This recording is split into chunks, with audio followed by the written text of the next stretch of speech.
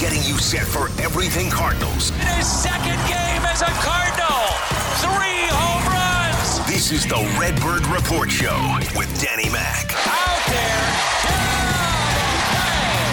On 101 ESPN. Brought to you by Jim Butler, the Kia Powerhouse. Shop JimButlerKia.com. Welcome into the Redbird Report. My name is Dan McLaughlin, and we do this every Monday on 101 ESPN. My guest tonight will include, later in the show, Brian Walton of TheCardinalNation.com will take a look and break down what happened in the Cardinals draft. And the primary guest of this show will be Matt Holliday. I do town halls with the St. Louis Cardinals. Last week, it included Brian Jordan and Cardinals Hall of Famer Ray Lankford. I also do Cardinals Conversations. This one included what could be a future Cardinals Hall of Famer, and that is Matt Holliday. And we're going to get into that. Will he get a red jacket? I think he will. And so we talked about retirement. Is he officially retired? What's happening now in his life? Raising 4 kids, his involvement in the game, what might be his involvement with the St. Louis Cardinals, coming to the St. Louis Cardinals, what the Cardinals mean to him.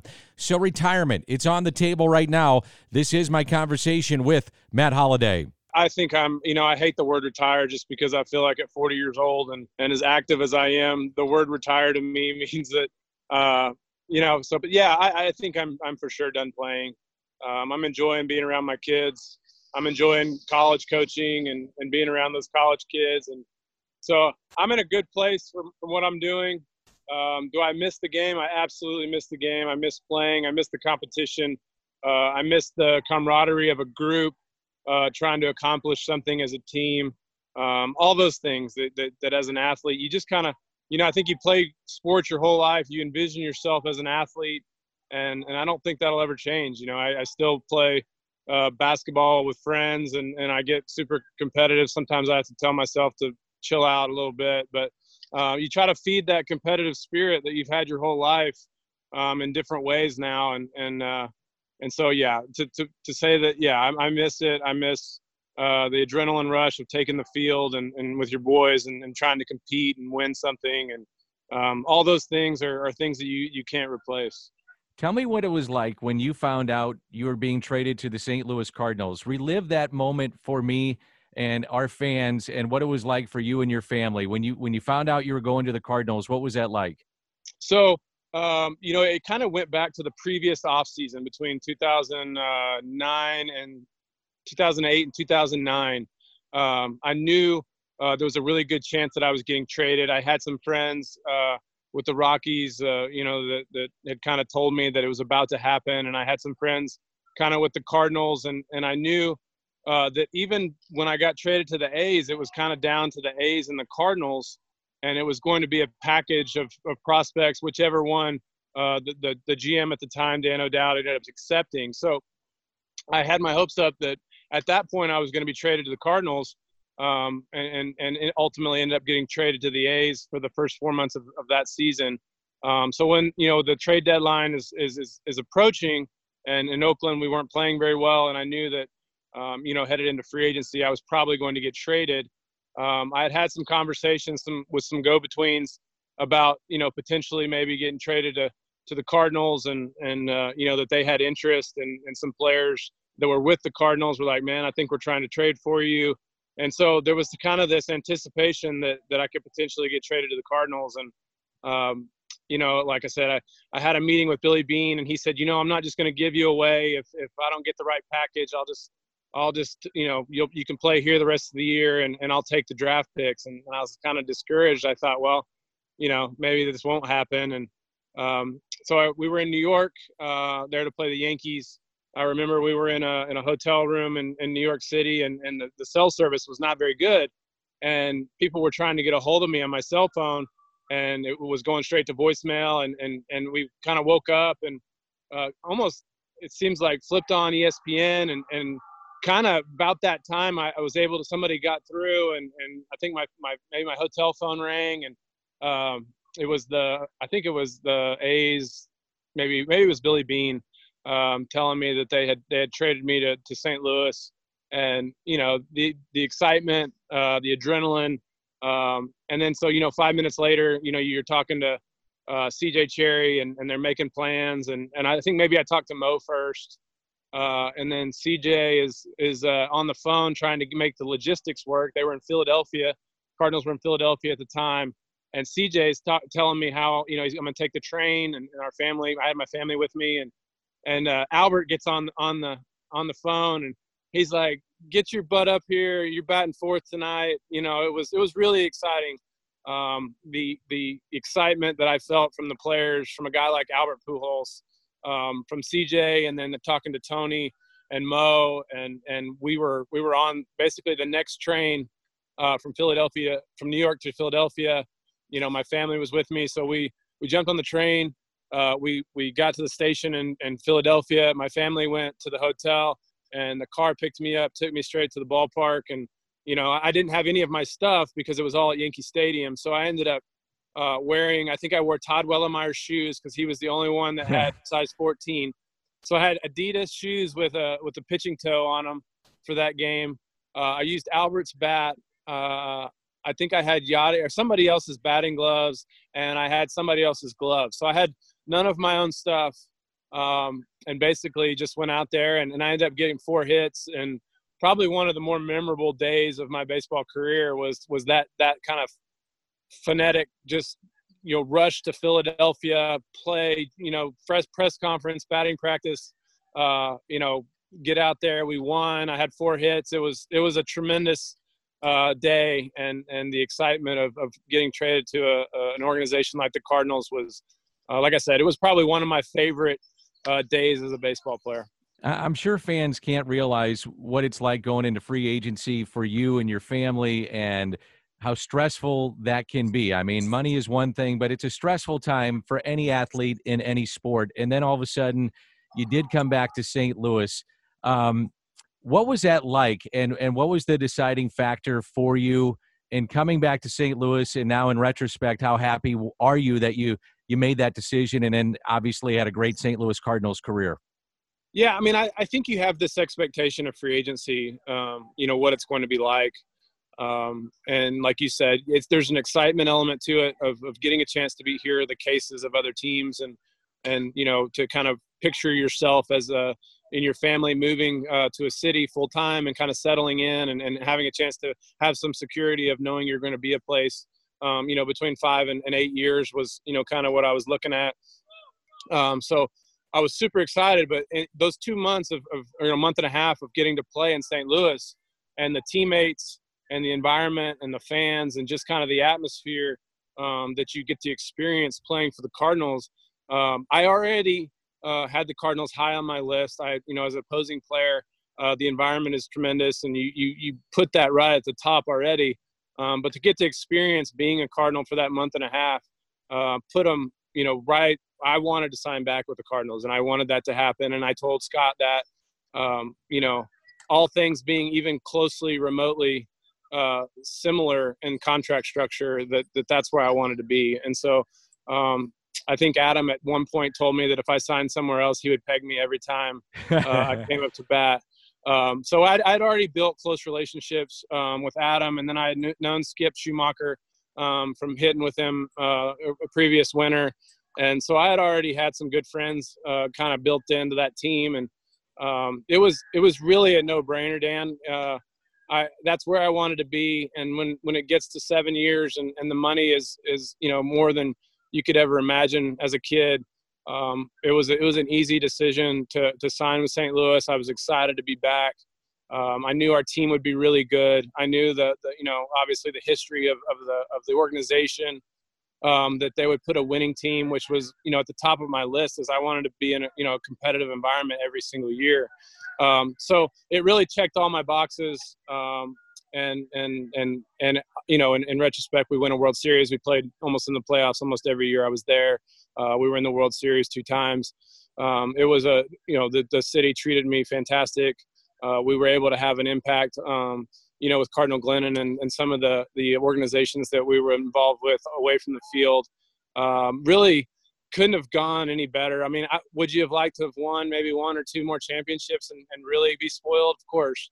But as far as my expectations of that contract and what I wanted out of my baseball career, it was everything I could ask for and more. And like I said, I miss that, being a St. Louis Cardinal and taking the field in front of fans like that, and on a hot Saturday night and against the Cubs and at Busch Stadium.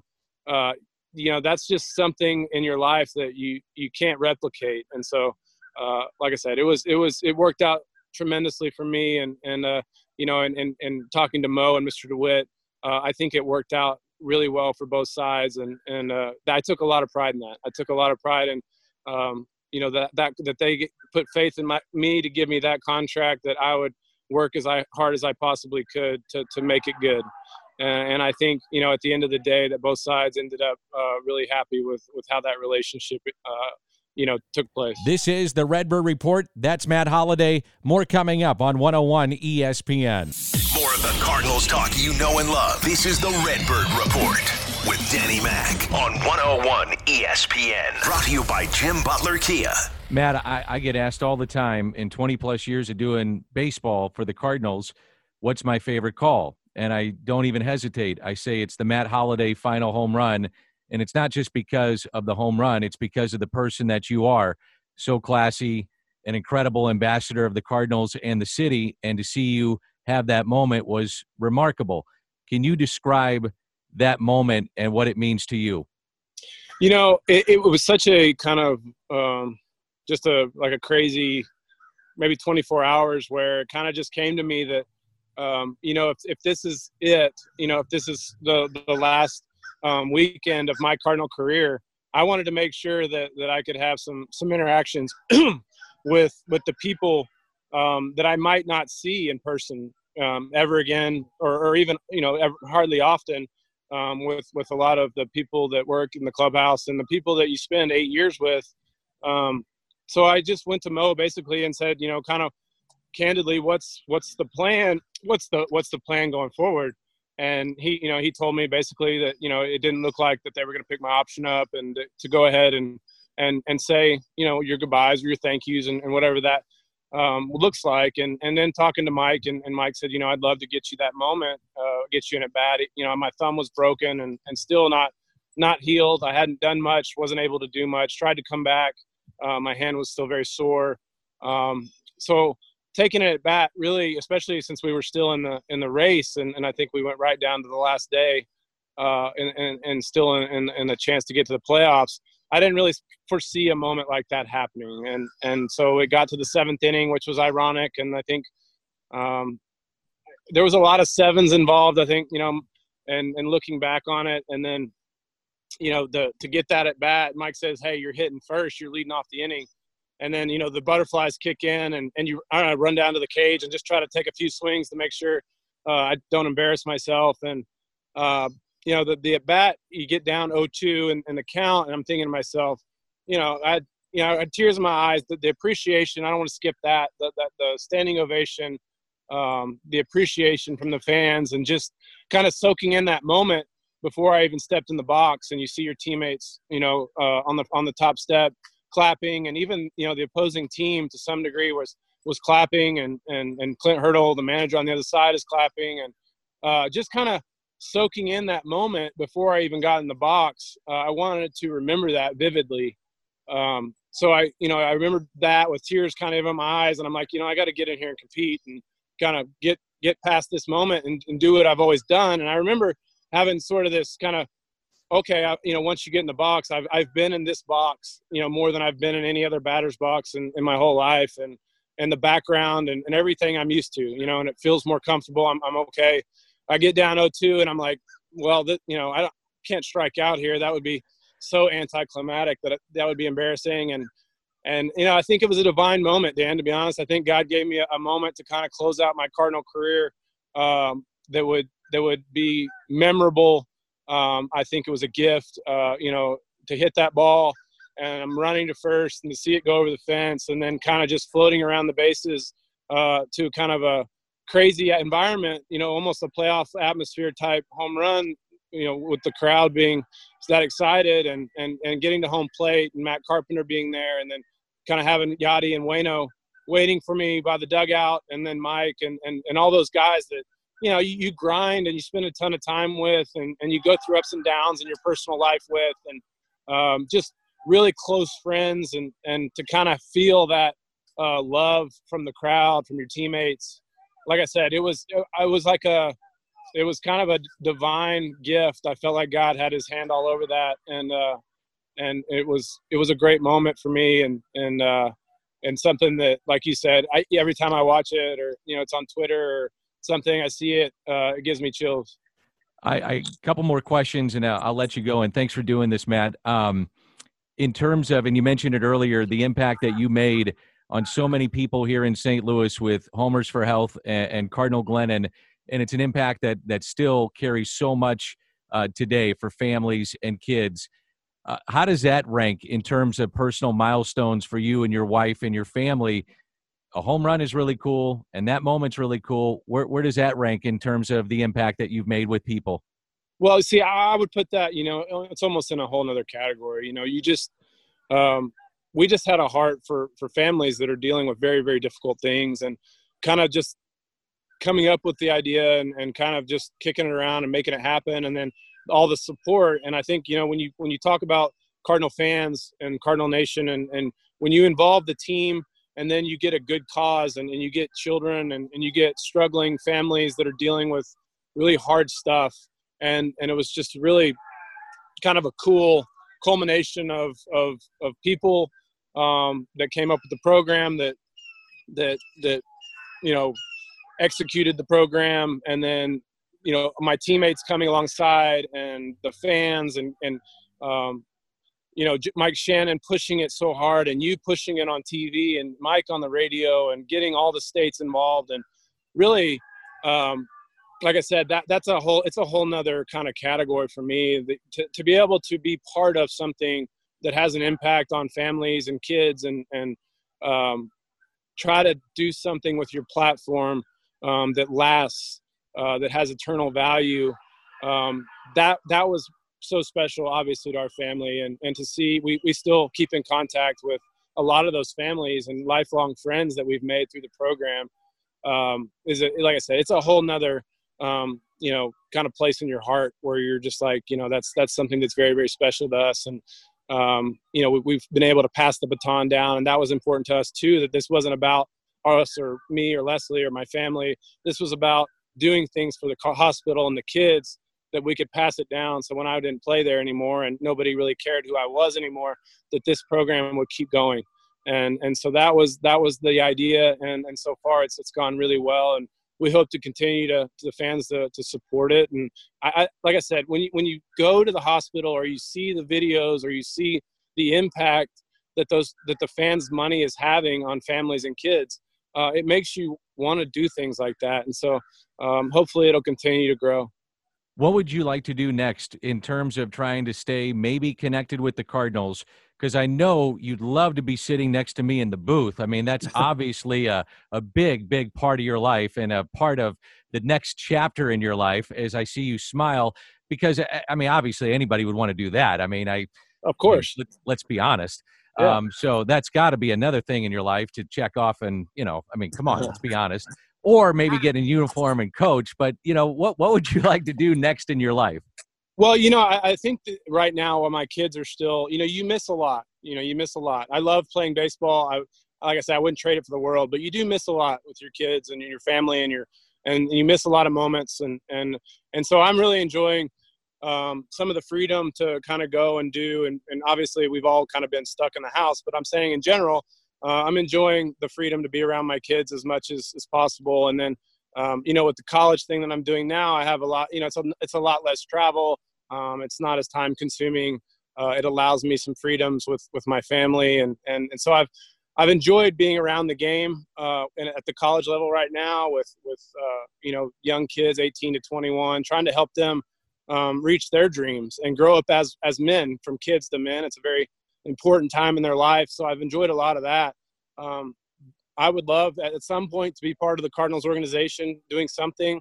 I don't know what that looks like. We have 4 kids, and Reed is only 6. And so I think, I'm in a good spot right now with what I'm doing, but I have a passion, obviously, for the Cardinals organization. I have a passion for St. Louis. And I would love to be doing something. I miss, the organization. I miss the pro game, but right now I'm in a pretty good place with all the things that are most important to me. And a final question. I always find it intriguing when the Cardinals Hall of Fame rolls around, how the current players, they do watch because it gets piped in the clubhouse and they see the ceremony. And I think it's human nature. Guys watch it and they wonder. Adam Wainwright talks about it a lot. I've asked Yachty about it. I've asked Matt Carpenter. I'll ask you. Have you thought about ever putting on that red jacket? Because if you go on the ballot, you're going to be a Hall of Famer, and you should be. Have you thought about the Cardinals Hall of Fame? I mean, like you said, I think everybody, when you watch the ceremony and every opening day, when you get out of that truck or car, and you get to shake hands with all those guys wearing red jackets, I think it's something that, man, that would be such an honor.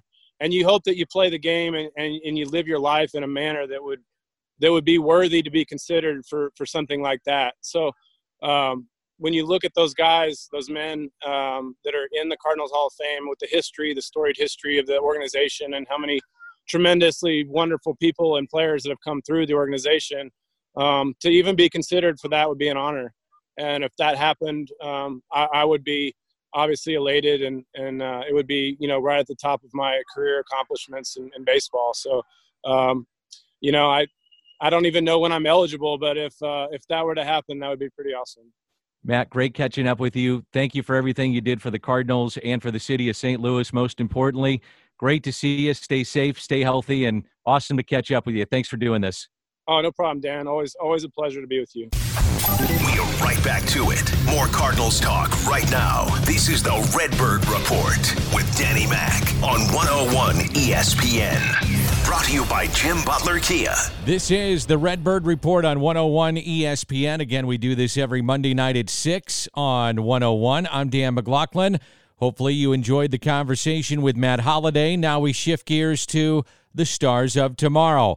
Brian Walton joined me from thecardinalnation.com. His specialty is the minor leagues and the draft, and we talked about the Cardinals draft of 2020. Just how good was it? Well, I think what the Cardinals did surprised a number of us in that they took some risk. Their first three picks were all teenagers, 18, and 17 years old respectively. So high school players who, will need longer to develop, but have a higher ceiling than a number of the college players, a typical college pitcher that the Cardinals were sort of known in the past for taking. So they took some chances, and based on what some of the observers said, they had a very good draft. CBS gave them an A score.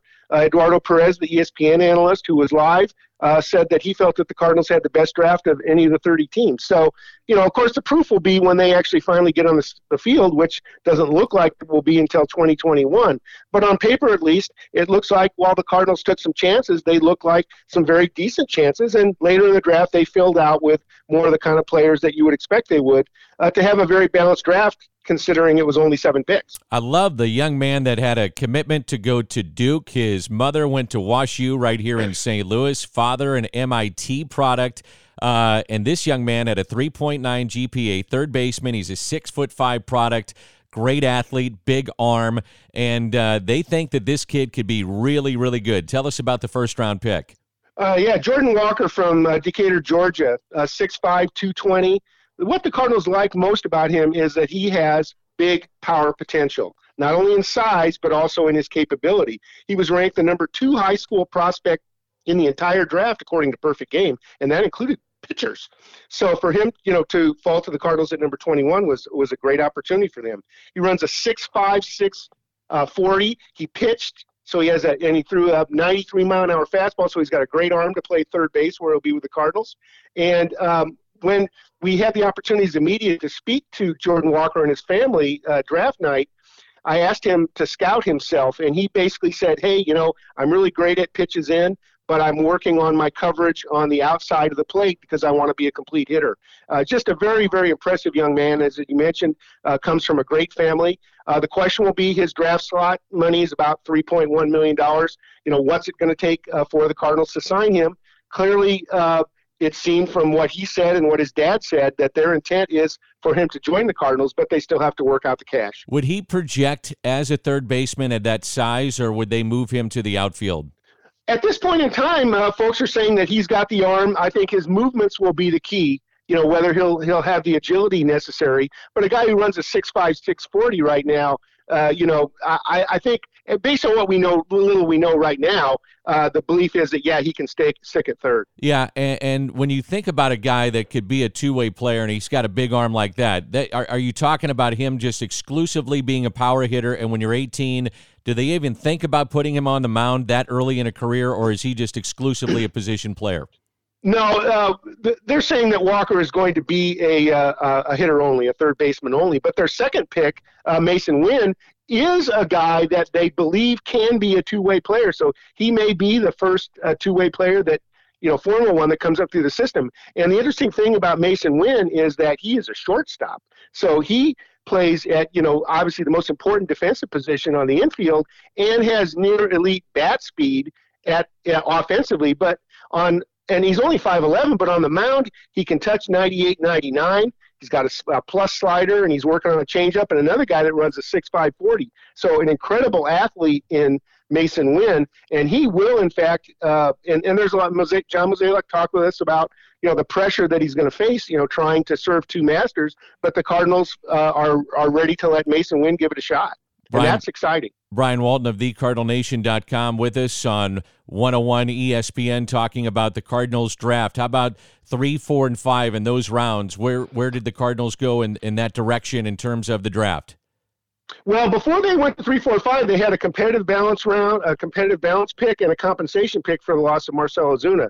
Took another high schooler, Tink Hence, a right-handed pitcher, a 17-year-old, so it's going to take some time, but interesting potential. And then Alec Burleson, an outfielder from East Carolina who has already signed.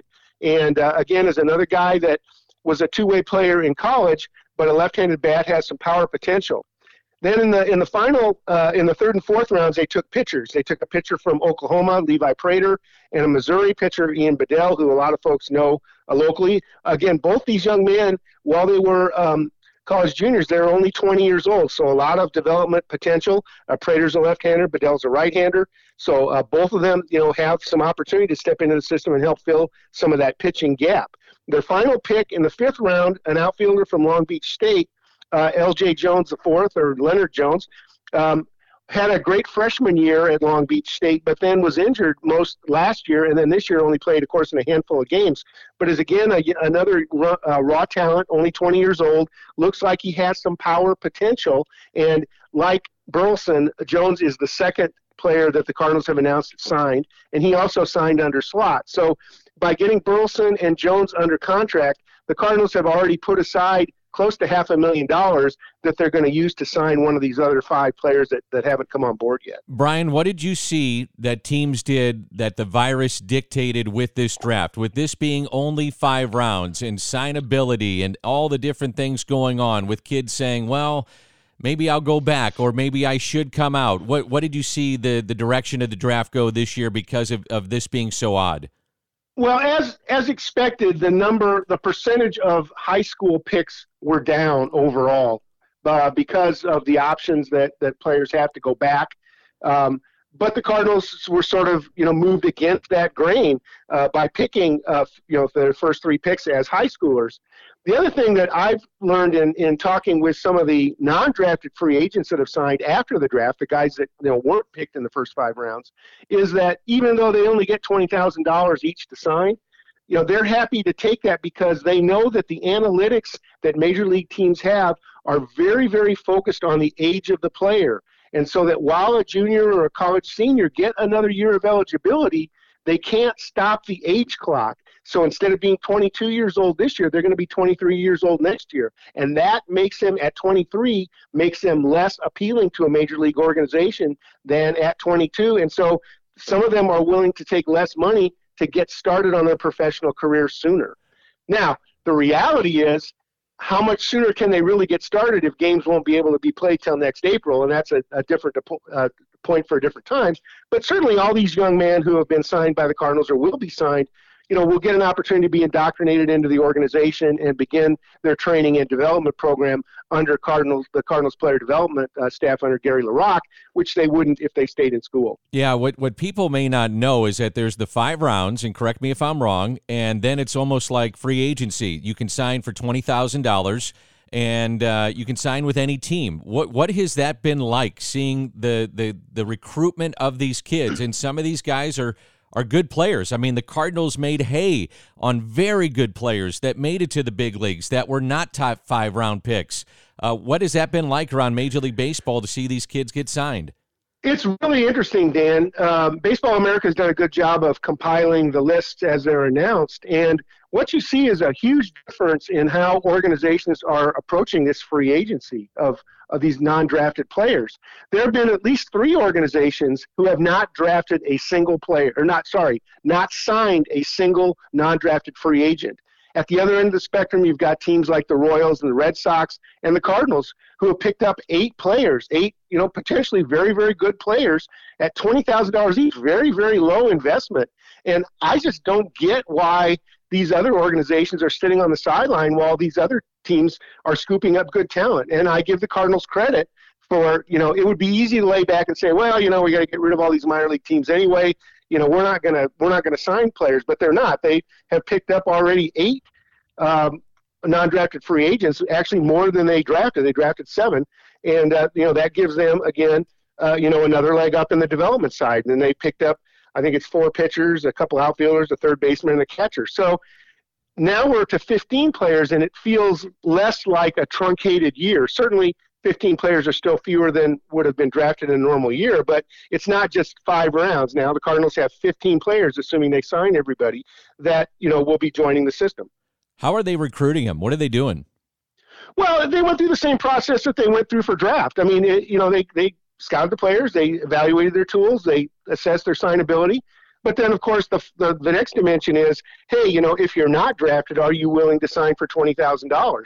And that's a huge decision. And in that case, the onus is on the player to say, hey, do I want to sign with the Cardinals? Do I want to sign with the Indians? Do I want to sign with the Padres? Who do I want to sign with? Yeah, but I mean, like, what are they saying to make them entice them to go to St. Louis or to Team X? Why are they saying, hey, come here, this is the right spot for you? Well, the standard answer that we get is that the players look at the opportunity, they look at the history of the organization and how they have fostered and run player development. Are they serious about it? Have they done a good job in getting, non-top drafted players to the major leagues? And the Cardinals have a good reputation there. Now, one of the other areas that has differentiated some organizations is that a couple of the organizations, specifically the Blue Jays, the Cubs, are paying minor leaguers a little higher salary. The Giants also are giving a stipend to minor league players for housing. It doesn't look like that's come big into the decision process yet, but I know if I was a young man, I'd be looking at those things as well. In terms of now, if you sign and there's no minor league baseball, what can you do this year specifically for player development? So you're one of those top 5 round picks, and you're maybe one of the 20,000 signees. What are you doing in terms of this summer trying to stay sharp? Well, I'm sure the Cardinals, once they're signed, I'm sure the Cardinals will evaluate them, and they'll bring them in for a physical course, and they'll give them some type of development program, and they'll be watched and monitored and counseled just like the regular minor league players. I think, one thing that's been talked about and is probably on the back burner until Major League Baseball solves the bigger issues, but was the potential of an expanded Arizona Fall League type of development program that might play later this summer, maybe a little earlier than the fall, that would allow an organization to bring in a full roster of players, not just 6 or 7 or 8. And I would just guess, and again, this is completely my speculation because nobody's talking about it yet, but if I were the Cardinals and I were to bring in a roster of 25, 30 players, I would certainly include those 7 draft picks in there to get some indoctrination into the system and maybe, play a little, backfield baseball before this 2020 year is out. Man, this is crazy stuff. Brian, this is great stuff, and I appreciate it. I'm sure you're working busy and being busy right now with – this is right up your alley with what's happening, and you'll have it covered at thecardinalnation.com. What are you working on right now? Well, what folks can see when they come will be most recently we're assessing where these 7 players, assuming they sign, would fit in our Cardinal Nation top 50 prospect list. So, where does Jordan Walker fit when you consider him against Andrew Kisner or, Jake Woodford or any of the other guys in the system? So we're placing all these guys in the top 50, and we'll be sharing that logic with readers. All right, buddy. Thank you so much. Appreciate it. We'll catch you up next week. Take care, Dan. That's Brian Walton of TheCardinalNation.com. Back with more on the Redbird Report on 101 ESPN.